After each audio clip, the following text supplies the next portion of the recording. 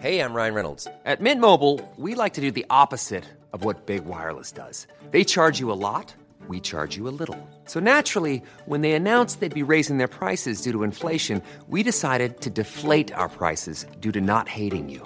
That's right. We're cutting the price of Mint Unlimited from $30 a month to just $15 a month. Give it a try at mintmobile.com/switch. $45 up front for 3 months plus taxes and fees. Promo rate for new customers for limited time. Unlimited more than 40 gigabytes per month. Slows full terms at mintmobile.com.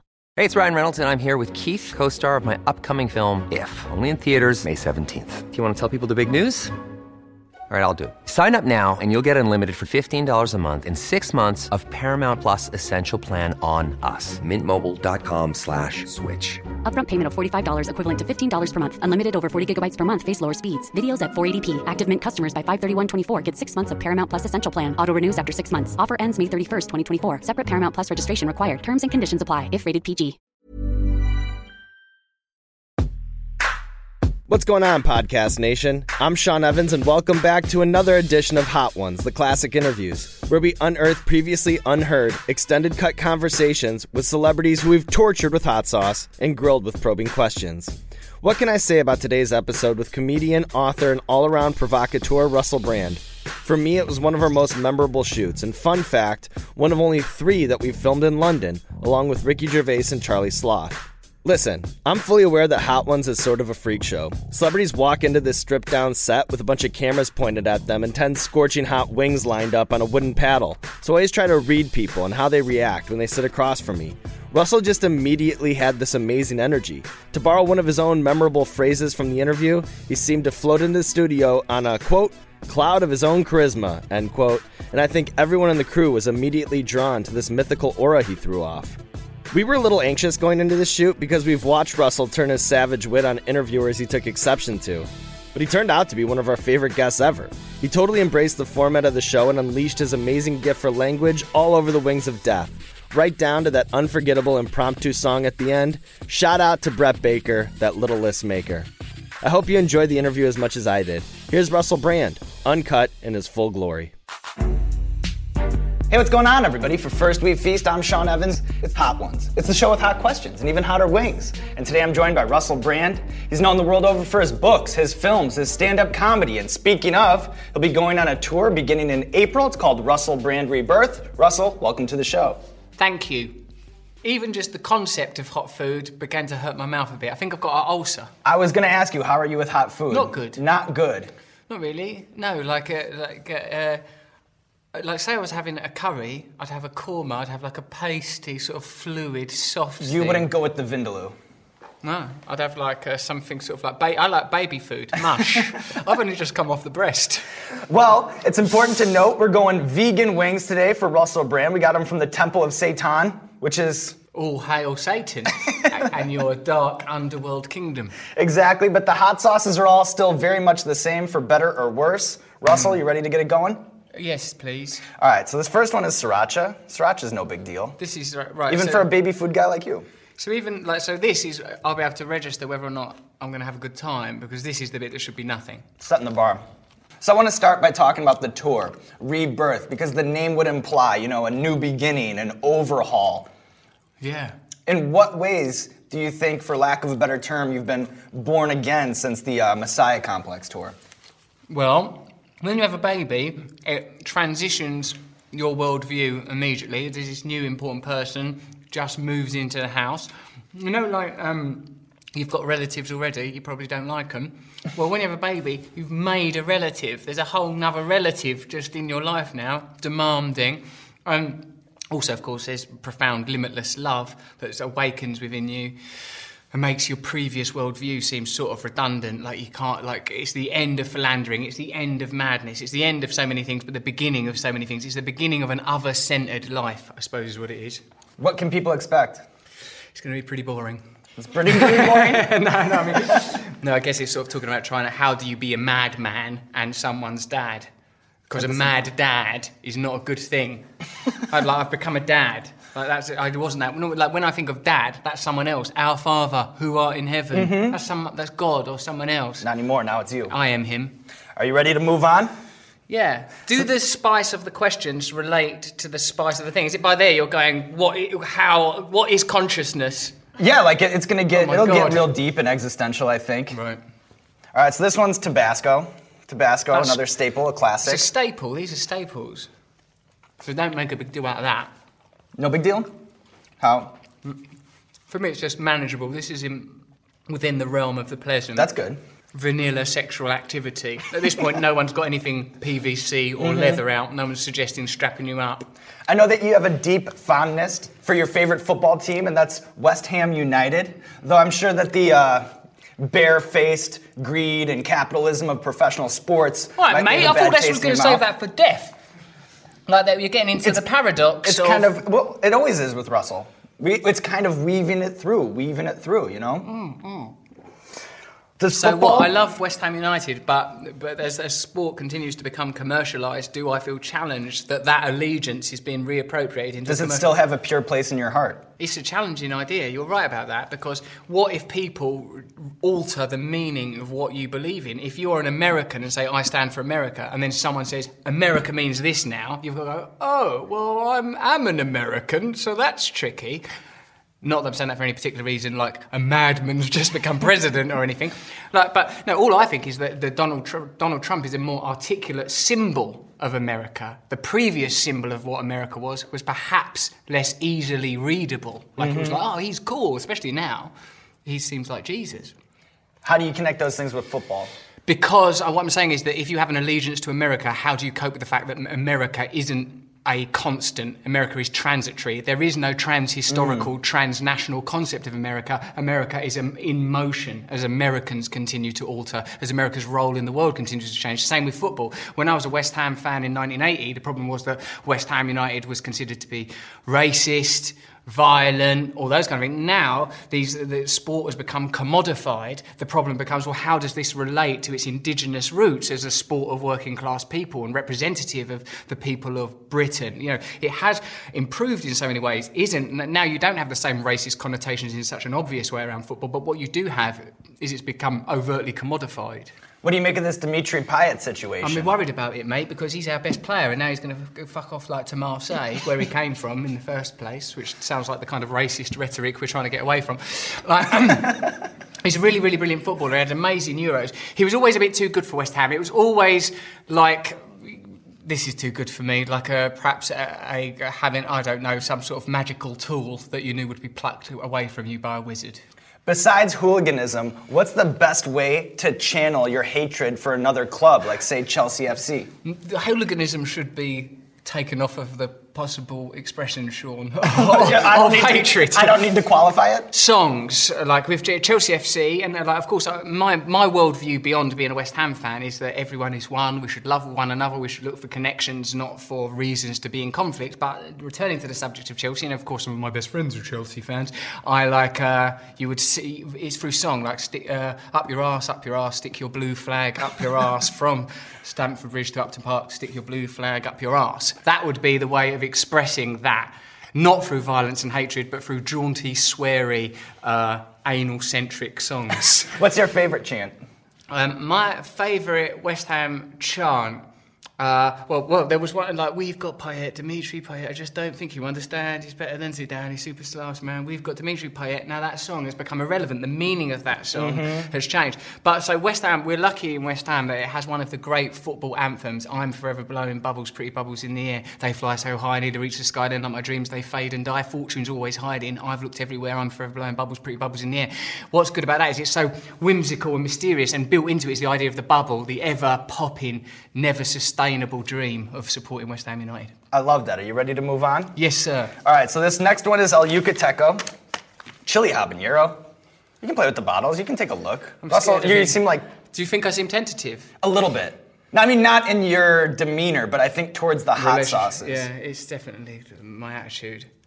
My English... Did you see that? That was pretty athletic. I think, yeah, it was a very good recovery before you got hot sauce on your presumably circumcised winky. Now, I know that Ricky got to number 8 or something. How did you know that? Because America. How did you know that? America. Did somebody spell that? Because in America, there's jokes about it, like in that film Bad Mums, there's a joke like, oh, if you see a foreskin, run a mile, and all things like that. And in my country, England, leave every last bit of it alone. Is the like genital mutilation that's not caught on in the male species over here. All right, so this is more of a Larry one. We're still in a kind of the free throw range. It's not that bad. Is it quite macho, this? Like of hot sauces and curries, is it quite macho? Well, that's the thing, you know. Have you done this with a woman? Mm-hmm. What happened? How was she? The women killed us. I think the women have a better tolerance. Better pain threshold. Mm-hmm. They have a better tolerance. We've had 4 women on the show. It's overwhelmingly male. Our viewers are overwhelmingly male. But the women that we've had have performed much better than the guys on average. Because somewhere in their reservoir they have got, I will let a baby come out of my vagina. Yeah, like a much higher pain tolerance. So I want to talk about Donald Trump for a second because in addition to being a staple in your Truths series, you've actually had direct contact with him as he's wont to do. He called you a major loser on Twitter one time. Yeah, he did call me that. But like what happened was he was nice to me. He had me around his tower and he was actually... You met him face to face? Yeah, I went round and he was actually... Do you know what? I feel a little embarrassed because he was very sweet, generally speaking. You know, like, that's the thing with human beings. How much of us is our dogma and our doctrine and our beliefs, and how much of us is just, oh, well, he was pretty friendly. And he was pretty friendly and pretty sweet. I didn't imagine... Like most people, it was a sort of a joke that escalated out of control to the point of global domination. When I met him, I thought, like, he was sort of... He did... like, take a while to get ready. Now, like, I don't know if I took a particularly long while to get ready. I took a phone call there. Like, obviously with Donald Trump, there's quite a lot of construction that goes into the upper region of his head. Like, that they've got to construct the region, that thing that's not quite matter, not quite gas. That's like his aura blends into his hair. That has to be created. That took a while. And then when I got in there, I kept thinking, how is this person so rich? When, like, I couldn't see how he was rich. I kept saying to him, you're not curious about other aspects of life. Like, you know, you've become a successful man financially, but you're not interested in the spirit. Are you not interested in what happens after death? Are you not interested in the fraternity and the brotherhood of us as a species? No!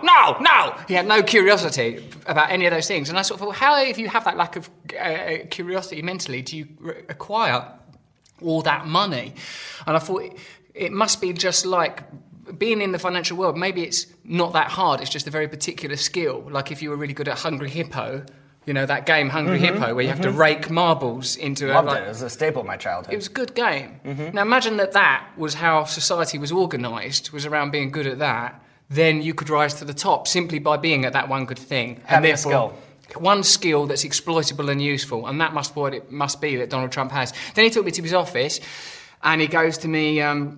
pick any one thing you want from the office. And I thought, what's this Willy Wonka bullshit? He had like sort of, like, but he had good shit in there, man. Yeah. He had like Muhammad Ali's heavyweight belt. And I was really tempted to go, fucking have that heavyweight belt, mate, if you don't mind. And like sort of put that on and wear it and go around in Muhammad Ali's belt. But I didn't. I just took a pen so as I didn't seem needy. Do you know what I mean? Yeah. What if he uses that shit now when he's president, like giving out, I don't know, oil fields or something? Pick any oil field. What territory do you want in the Middle East?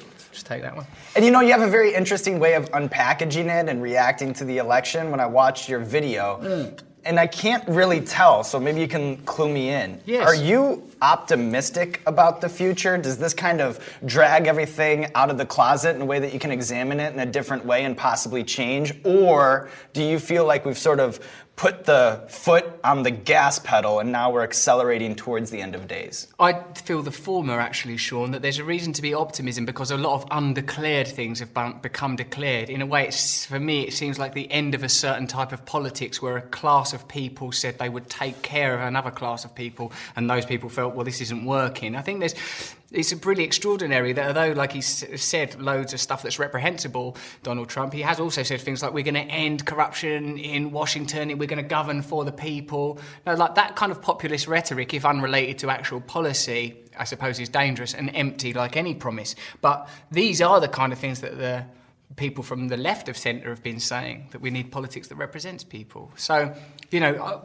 what I think, you know, I don't know what will happen because, you know, Jesus Christ, I can barely cope with eating vegan snacks. But what it seems to indicate to me is that either things get better or they don't. And if they don't, where is there now for people that believe in nationalism? Where is there now for people that find that kind of rhetoric appealing, if indeed that is what determined that election result? As somebody who's been on the receiving end of his Twitter tirade. Do you have any? And it's crazy too because it went from sort of attacking other celebrities to now full-blown nations. China, you're a major loser. Yeah, like, it's pretty amazing actually. Do you have any advice for those world leaders? China, do that yourself. Don't let Donald Trump hurt your feelings. China, Pakistan, just soak it up. He will go away if you ignore him. I have found. Like also, I'd sort of think if you detach him from reality, and let's face it, that's an attractive idea. He's sort of quite funny.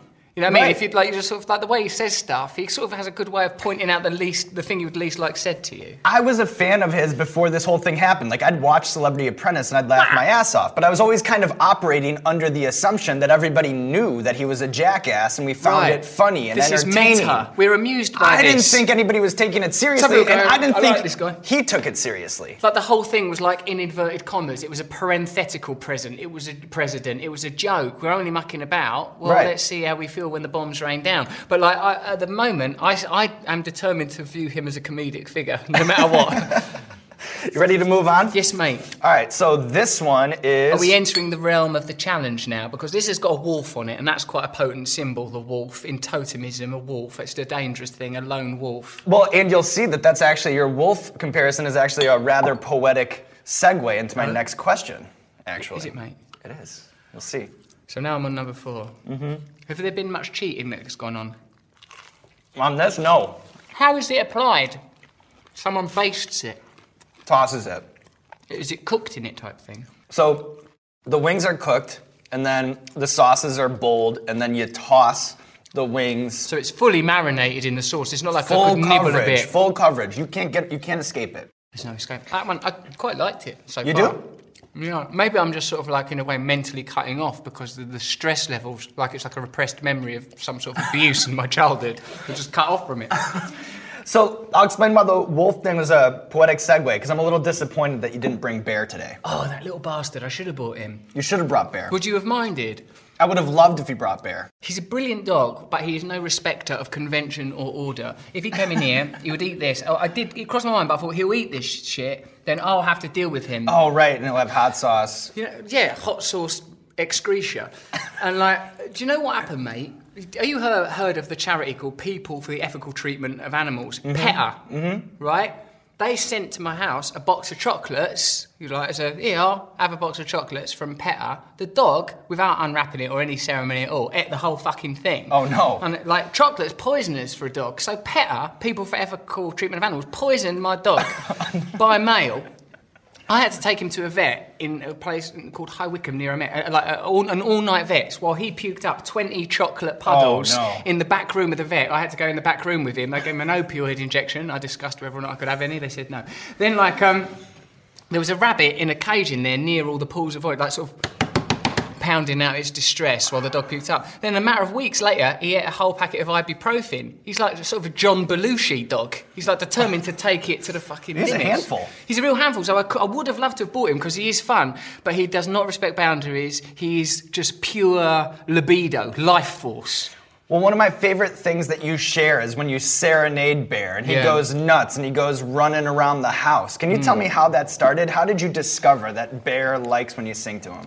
Because I like to think that the dog understands me in a true and essential way. You know when you look in an animal's way, are you looking at animal's eyes when you're feeling all lonely and that, and you think, this animal, it loves me no matter what. It doesn't care if I've failed or if I've let myself and the world down. This dog will love me. So I start to think, I'm going to sing songs that express this idea to the dog. And also sort of you don't know what they're thinking sometimes. They look so sad, and I like to think of have you lost your job? What's happening to you? Did you write off to join a dating site but you were rejected? Right. Did you go to school in Lederhosen this morning? Did you dress up as Pinocchio in little buckly boots? Like that. And I used to like to project those thoughts into him. And then I thought, well, I'll just start serenading him with popular sitcom theme tunes initially, and then the idea developed into singing him just any ballads, Sean. Do you find that he likes certain types of songs more than others? Are there artists that he prefers? He likes the great crooners very much. He's a fan of Sinatra, Dean Martin. He's uniformly unjudgmental of all races and all types of music, and I think I will be doing some DMX tracks to him. Oh, yes. Coming soon. That's what I'll be... that kind of stuff I think could be quite effective. Yeah, so like I think high notes is what gets him, to be honest. Does it kind of hurt you that Brian's not as into the music? Brian, my former dog. Oh, no. He's alive, God love Okay. him. But what Brian belonged to my ex-girlfriend, she had that dog prior to the relationship, so I couldn't have a custody battle because it would be like trying to... It's not like our children. That'd be like saying, I want those children you had before I met you. So why? I'll tell you in court. All right, you ready to move on? Yeah. So this is the Hot Ones hot sauce. You're on the Hot Ones show. We have our own hot sauce. Where do people start freaking out? Zombie apocalypse. Oh, so until I get there, this is just a nice chat with a charming man who looks a bit like Justin Timberlake. Wow, I love that. I will take that to the bank. Thank you so much. Have it there, see if it can be converted into currency. Now this is Hot One's Fury Chipotle. Mm-hmm. And it's also on quite a meaty nugget, if I may say. Same with mine. Yeah, fair enough. I'm not saying you've got an unfair advantage except for your years of experience in the genre. Just take a bite and then relax. Has anyone done anything like impressive shows of bravado, like someone picking it up and necking it and going, rah, Yeah, like death! you'll get people who are very serious about it. They'll need to clean the wing. I've had one guest, Eddie Huang, he started with the hottest sauce, which was actually... He tried to subvert the form. Yeah, which I think that he'd tell you was a mistake. Right, good. So it's best, I thought as a novice, approach the structure respectfully. Like Picasso. Learn basic formative illustration before deconstructing it through the advent of cubism. Yeah, when you that's come where back... Eddie Wrong went wrong. Yeah, when you come back, maybe then you can start mixing I'll it up. be mad by then. I'll come in just pierced nipples, and I'll pour that directly into my own anus. They'll go, oh my God, he's took it to the next level. That'll be the breakthrough our show needs. He went there. So I want to talk to you about one of my favorite videos. It was when you were on the private jet with Diddy, and he described you, I think, as his best friend, Rusty Rocket. Fortunately, that relationship has endured. Diddy and I, most days, spend at least an hour together, weeping into the napes of each other's necks. No. No, like Diddy and I, I've not seen Diddy for a wee while, but I must say, I continue to be most grateful for that sort of halcyon summer where a regular part of my life was Sean Puff Daddy Coombs, like being part of my life. It didn't make sense. I am often late for things. We had sort of a cast dinner for the film that we were doing. I was a respectable hour late. He was nowhere to be seen. He'd come around where people were like having like sort of coffee and forgetting. Then Sean Puff Daddy Coombs burst in sort of a cloud of his own charisma. It was magnificent, and he instructed us that we were going to Vegas on a private jet and told me I had to organise tickets for Ricky Hatton's fight versus Manny Pacquiao, and I did have to organise tickets by ringing up Ricky Hatton, the boxer, who at that time was very nervous and preoccupied with his forthcoming boxing match with Manny Pacquiao. I said, can we get tickets? He didn't return the message. Something's happening to my consciousness. Is that the food? That's the show. It's transcendent. Happening. It's all happening. It's kicking in. Mm-hmm. Oh, God, I miss drugs. Like with acid. Yeah, but point you can get kind of a it's melting. You can get kind of a psychedelic high off love of that stuff, man. off the hot sauces. Anything that messes with reality, I like it.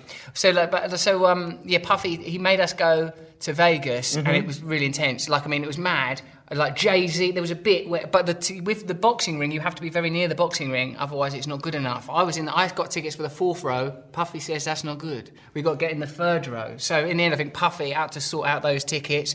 Then Jay-Z was there, and there was a moment in my life where I was with Jay-Z and P. Diddy, and Manny Pacquiao had just knocked out Ricky Hatton, and Diddy was standing on his chair shouting, and the majority of the audience were all English, and I thought, my life has gone unusual. I just felt, how have I got myself into this context? They party hard as well, like going places after that, because even though there are certain aspects of hedonism that I enjoy, they're mostly directly the things, drugs. I like the drugs. It's not like the paraphernalia around it, let's go out and take some drugs. No, drugs. Indoors, quietly. And so when we were in Vegas at a nightclub, I'm basically thinking, well, this is not good. I can't take any drugs. And by that time I was married, so I couldn't do any recreational activity except watch Puff Daddy Coombs go round places like a modern day monarch, which I must say is impressive. Yeah, I was going to say, that's amazing. I was going to ask you what you remember about that trip, and then you just laid it all out there. It was amazing. I felt like I was part of it.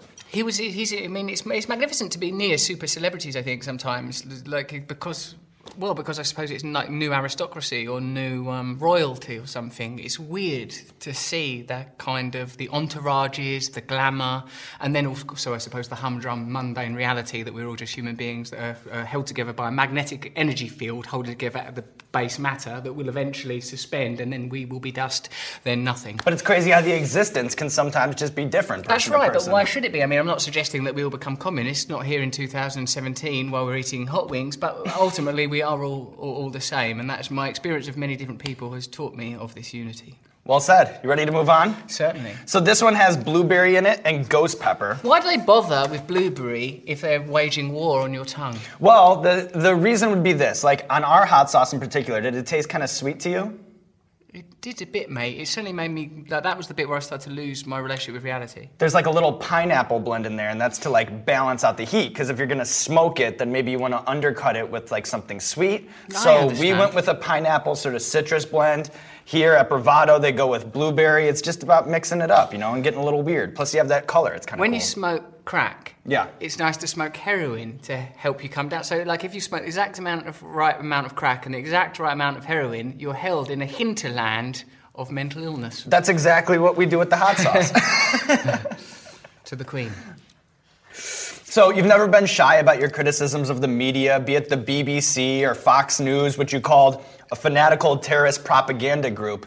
It's Russell Brand versus the media. When I watch these videos on YouTube, they should be on pay-per-view. They're some of my favorite videos. Thank you. So what I want to do is pull up some of the biggest, most influential names in mass communication, and I just want to get your snap reaction. So I'll show you the picture, I'll show you the person, and then you just give me the first thing that comes to your mind. Does that sound good? I won't give you the first thing that comes to my mind, because that's always something that nearly lands me in prison. I'll give you about the ninth thing. All right, give me the ninth ninth thing mind, that but comes to hopefully mind, that shouldn't take too long. All right, first things first. Bill O'Reilly. I like Bill O'Reilly because I don't think he means it. I think he's like a lovely uncle. Like, I think you could go to him, like when he's going, well, why are black people complaining? It's fine to be there. There's nothing wrong. I think you could go, you don't mean that, do you? And he'd go, no, I just said it for fun. Like, I think if you cuddled him, he would stop. What about Mark Zuckerberg? Well, I mean, it's difficult to understand because he's at a level of power for which there is no precedent. I suppose only in popular culture you can sort of think of the phenomena like the Beatles. Like, It's interesting, isn't it, that the sort of success of any subsequent success to the Beatles is a comment on the Beatles. The Rolling Stones, naughty Beatles. The Monkees, American manufactured Beatles. NWA, badass hip-hop Beatles. You can't escape the template, the original template. Now, Zuckerberg, what precedes this? Sort of like, like media barons of the 1920s. So it's unprecedented power, unprecedented responsibility. He's still a very young man. How old is he? 34 or something? Right. Well, like, that's only... I still change my voice slightly to people that are 34. Are you all right, mate? But, like, he could, have me killed using binary. Right. So, really, I think probably be careful what you say about him. All right, what about Rupert Murdoch? I'm trying to see the divine in everyone these days, and I enjoy positive thinking. Yeah, look, we are people. He's a human being. It's all right being tolerant and loving about people that you identify with and acknowledge, but the more someone looks like a ball bag, the harder it is to see that divinity, and that's why we have to try to reach within the scrotal and to the divine within him. I bet I've met people that have worked with him. They said this. They said he's really nice and sweet. And what's the other thing they said? This was the thing that struck me. Someone who'd worked closely with him said he doesn't acknowledge the concept of death. He lives life as if death is never going to happen. So if you go, no, you can't buy my conglomerate, he'll go, well, I will. He accepts that eventually it will happen. He transcends time. So we don't know for a fact yet that he is mortal. What about John Oliver? I worked with John Oliver about... probably 15 years ago now, and he was really, really lovely. Like, how he comes across on telly in America is how he actually is. He's sort of funny and warm and well-meaning and sharp. We did a sort of a breakfast TV show pilot that never got picked up in the UK, and I guess he was like the sensible one, and I was meant to be like the wacky one, I suppose. I don't know what their production ideology was, but the fact was that's how it sort of seemed. And yeah, I'm really glad he's doing well because he's good-hearted. What about Howard Stern? He's amazing, actually. He's another one. He's another one of these great media originators. He deconstructed radio while it was happening. Like, I like people that approach media in that sense of, like, even though I would never go for the Eddie Wong start at the wrong end, right? Howard, when radio doesn't have to be this. Radio can be whatever we want it to be. Like, the calling up your boss and all of those kind of stuff, that kind of stuff, that's innovative and brilliant. He knows. I suppose, isn't it true of all great art that it can reach into you? Like, so he understands that you're sat in the car listening to the radio and you go, oh my fucking God, what? Oh my God, he can't. Like, he's got you. He knows how to use his medium. Now, when you go on that show, you know, with Howard Stern, it's almost like before you go on media, like, say when you're doing this and you're showing me this shit, I'm aware, don't say something fucking mental. You know what I mean? That's like, I've learned over the years, have that don't say something mental voice, like manageable mental. That's where I live in the marketplace, you know? Howard Stern, he fucks that out the window, because, like, he'll get you saying shit, like, you think, oh no! You know what I mean? It's like he's like a sort of a brilliant seducer. You just come home with your knickers in your handbag saying, I didn't mean to fuck that guy. What about Megyn Kelly? Is she the one that's on The View that's the bit more to the right? Oh no, she's the one that's on Fox that's a bit more. I must say I'm quite vulnerable to right-wing women that are conventionally attractive, because for me there's some sort of dovetailing of the presumed philosophical cruelty and the beauty. It sort of makes me go, God, you're so gorgeous, you're beautiful, oh God, I hate you, would you look after me? You know, sort of inspired. I want her to be sort of my evil matron. I got one more for you. Piers Morgan. There's a challenge. I mean, like, sort of, I've known Piers actually for a while, and let's look for the human in dear Piers. He supports Arsenal. I mean, I think he's a bit of a provocateur. I think, sort of, perhaps like any of us that work in media, you find a thing that works for you and you do it. So, and like, I mean, and he's doing that. Really, he's working a lot in the United States, isn't he? He's doing well. So let's be positive about Piers. That's my new diplomacy. Can I ask you one more question about media, and it has nothing to do with the pictures, but, you know, sometimes when I see you get interviewed, right, it seems like oftentimes they're like, well, if you're the guy with the master plan and all the keys, then why don't you run for parliament? Otherwise, shut up. You know, you kind of get that. What does that criticism do to you? Like, when you hear people say that, how do you feel? How do you react to it? People said the same thing about Jon Stewart. When I was in the middle of it, I felt extremely challenged by it, but it makes you realise how power works. What power does is it says that what it's doing is normal, not what it is doing is power. So by saying to someone, if you want to have a voice, you have to operate within our delineated system, that is a form of subjugation. Rupert Murdoch, for example, is not exercising power through the democratic vote, but through global media power. So to make the case that the only voice you should have is through recognised democratic process is already been undermined. We all know now, and in fact much of the rhetoric of the last American election and the primaries leading up to it focused on the undue, undemocratic power of corporations in the world. Now, this is still something that hasn't been addressed. So how I feel when I'm hit by that is I understand their point, because they say, but I disagree with it hugely, because it's saying the mechanism of democracy deals with these problems of inequality. But what we are saying is, no, it does not. It cannot. And in fact, what we are witnessing now, I believe, is the end of the belief even in democracy. When something becomes grotesque, I think that's normally an indication that it's reaching conclusion. Well said. And now we're going into zombie apocalypse. Even for a zombie, this is apocalyptic. And the zombie's already died once and been reassembled from body parts. So imagine how bad it is. So here's where the game changes, Russell Brand. I know, I feel like nervous, like it's affected me. I've fallen into the structure of the show. I have to say this, though. You look great. You're doing fine. Usually by this time, if there's somebody who comes in here, they're like, I'm not good with hot food. There's a little face sweat. They're like hiccuping a little bit. You're doing great. Thank you so much. This is the zombie apocalypse. Is it sort of, would you say it's not an equilateral gradient, that this is a jump, a significant jump? I would say there's a significant jump here. Also, there's quite a congealed bit there. It feels like there's... Even you, as an experienced pro, that's quite difficult, hey? It'll hit your throat a little bit, you know? The actual throat. Who wants to... The throat's not involved in food. How's it hitting you? You seem pretty good. Because I was still using saliva to break down the enzymes. But now it's entering the esophagus. So, you're named Shagger of the Year 3 times in a row by The Sun. As we've just discussed, you're now a new father. What's your prouder accomplishment as a fornicator? The gifts of fornication.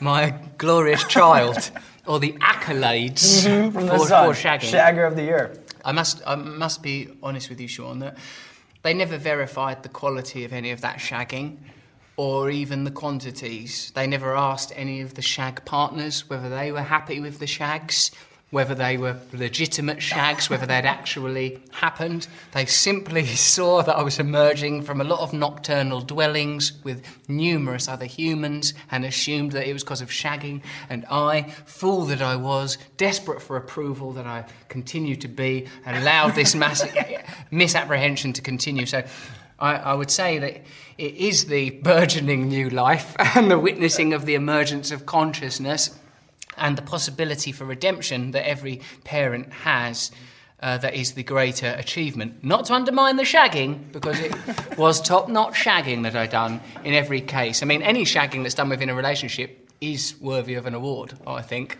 The fact that you've done it. Because, let's face it, there's resistance. Are you in a relationship of some kind? No, not right now. And when you are, do you maintain consistent levels of shagging?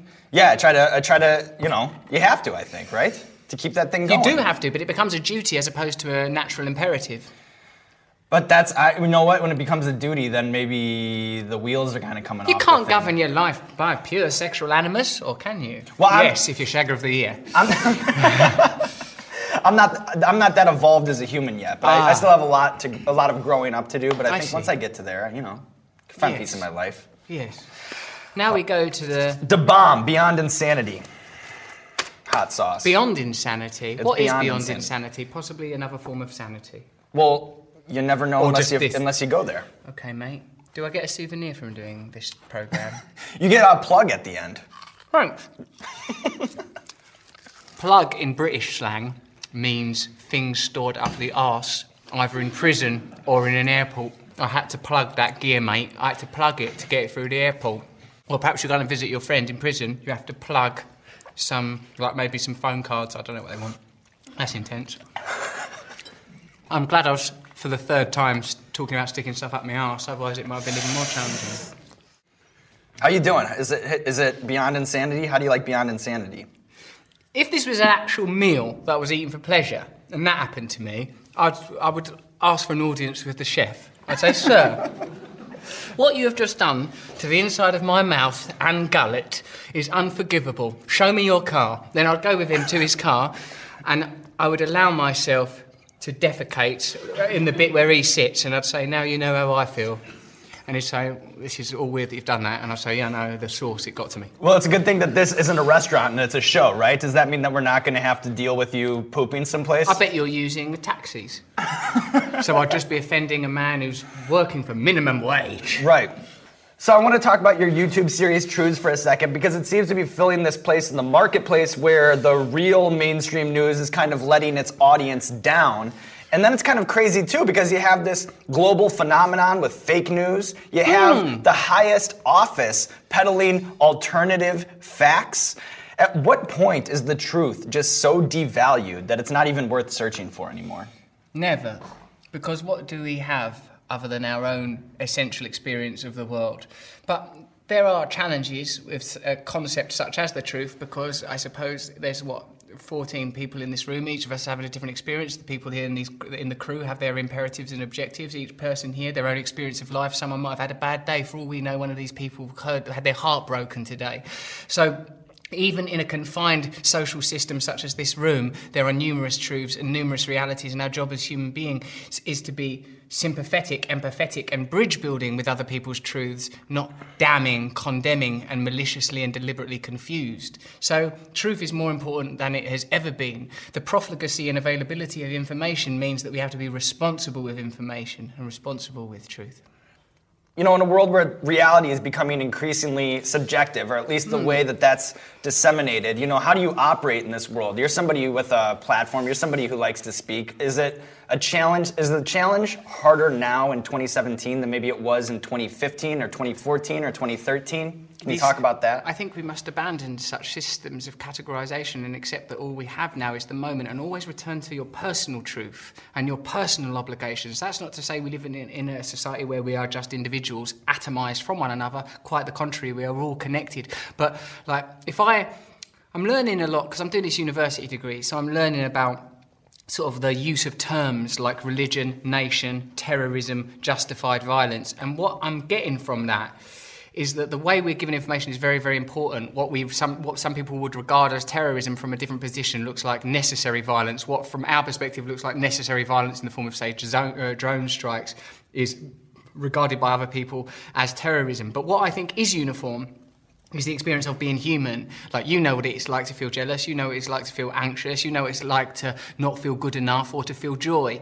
So if we maintain the ability to communicate on that level, I think that's going to become essential. Like, that each of us is going to have to take responsibility for our own connection to a higher self, and that way we can elevate to a different level socially and interpersonally. Speaking of elevating to a different level, are you ready to move on? Well, yeah, now what's happening to me is these sources have become, like, they're affecting the level of consciousness that I'm at. I feel like it's the bit in the Matrix where Neo's picking bullets out of the air, like that, and looking at them and realising it's just code. So I've detached. What I'm trying to do, mate, is detach from my own body. That's your strategy here. So this one's Mad Dog 357. Have any other people had good strategies? I'm not sure any of them have worked. We had T-Pain in here, and he's like, he drank a lot of milk before, and he's like, if I coat my stomach, then I won't have to deal with it. We had Nori, the rapper. He came in here with gloves, and he's like, as long as I, like, don't touch my face, or I don't, like, whatever, I'll just have to deal with, like, the pain of the hot sauce. We have people, like, try to swallow their bite whole. Like, we have a lot of things that work, but I haven't seen anybody come out the other side without any consequences, you know? There are consequences. Life has consequences. Birth equals death. I got it. Mm-hmm. Is there a leaderboard? We have this super fan who tweets out his power rankings. He gets really into them. What's his name? His name's Brett Baker. Brett, I'd like to reach out to you, presumably in America, given you're called Brett Baker. So, I'm a humble Englishman. I apologise for imperialism, colonialism, and for what we inflicted upon America during the Revolutionary War, which you rightly won. I'd like you to bear that statement in mind when judging me when I'm at the perfectly respectable level of 357 Mad Dog. How you like 357 Mad Dog?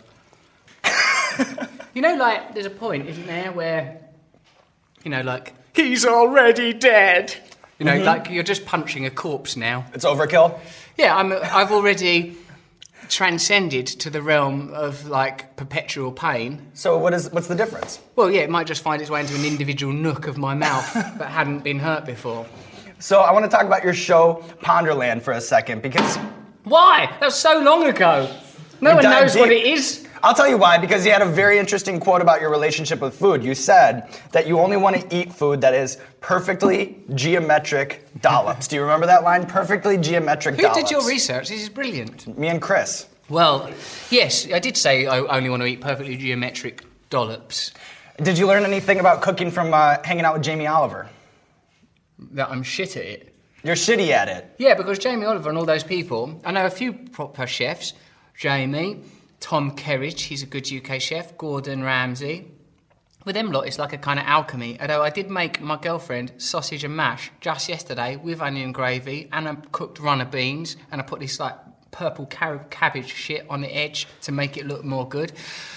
Oh no, now I've gone out the other side. There was a moment where I was high. Do you remember that bit where I was talking about the nature of consciousness and love and all that? Mm-hmm. Where are you at now? Now I'm at make food good. Like that. Monosyllabic grunts. But you know what you are into? You're big into juicing. I see in the blender you always have crazy things going on. I love to juice. What's your favorite juice? Beetroot. I like beetroot and carrot, and I like kale. I like getting nutrients directly into my body, and which is good because I'm going to be on a drip after this experience, I think. I mean, I'm not being demonstrative, but you have to remember I'm an Englishman, and to us, dignity is everything. Are you involved in the menu at your cafe, or are you more about the cause there? No, I can't be involved in that. I can't be involved in anything. I'm like Basil Fawlty. Like, I'll fuck it up. Like, all I do is you run that cafe and keep me out of it, because otherwise I'll ruin it for everybody. I can't tell people what to eat or what to do. Look at me, I'm unstable. We have one more wing to go. Then what happens? Why are you shaking it like that? That's an interesting question. Phallic. It is tradition around here to put a little extra dab of hot sauce on the last wing. Tradition? You don't have to if you don't want to. Saluting the flag? You don't have to if you don't want to, Russell. Well, but if I don't, I look like I'm not good enough. Oddly, although I present myself as quite a gentle fellow, I'm obviously a very competitive person.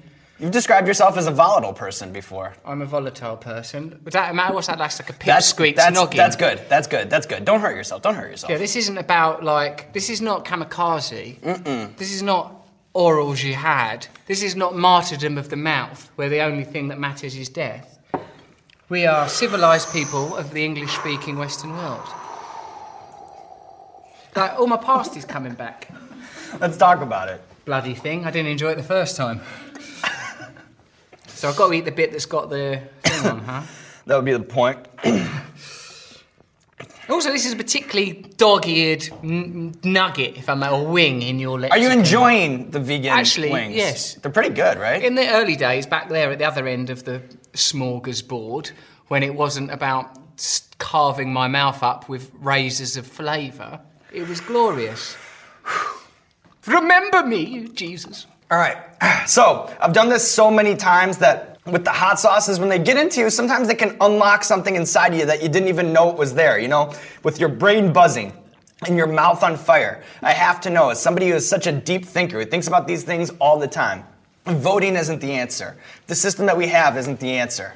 If you were giving me a sales pitch, an elevator speech, because there's a lot to unpackage, what is the answer? Elevator speech. An elevator speech, Russell Brand. What is the answer? Brett Baker, he's a man in Lincoln, Nebraska.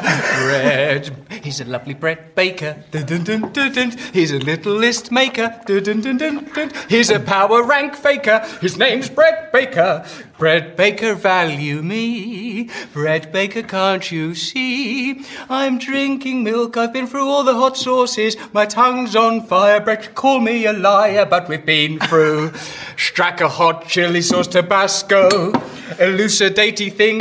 We've been through the wolf. We've tried the hot ones. We've even had ghost pepper blueberry. And can't you see, Brett Baker? We went through the apocalypse. They burnt my own two lips, and I continued on to bomb Brett Baker. It wasn't enough to blow up this British brand. Mad Dog 3.57. I stared down the barrel. I'm singing you this carol. Brett Baker, let's take it to the end. Oh, Brett, take a breath, 'cause we've taken down the motherfucking Megadeth, Brett. Brett, that was for you. I've transcended to a world of rhyme. Everything I say now will be poetic until I eventually just shut down my consciousness. That is amazing. There's no point in asking a question because you can't go anywhere from there. Russell, you made it through. You cleared the board, biting hot sauce, brain on fire, sang us a song. Let the people know what you have going on in your life. I'm pregnant. Now, I'm having a baby made out of vegan snacks and fire. He will be available in a show called Russell Brand Rebirth. It's me standing still talking. Please, Russell Brand Rebirth. I'm going to be doing podcasts. I'm going to be doing radio shows. I've written a book on sort of a self-help book I've written. So I've got a lot on. If you haven't seen the documentary, Emperor's New Clothes, you got to check that one out too. Which one? Ooh, Emperor's New Clothes. Oh yeah, I'm in that. Tell you what, Sean, that's fucked me up.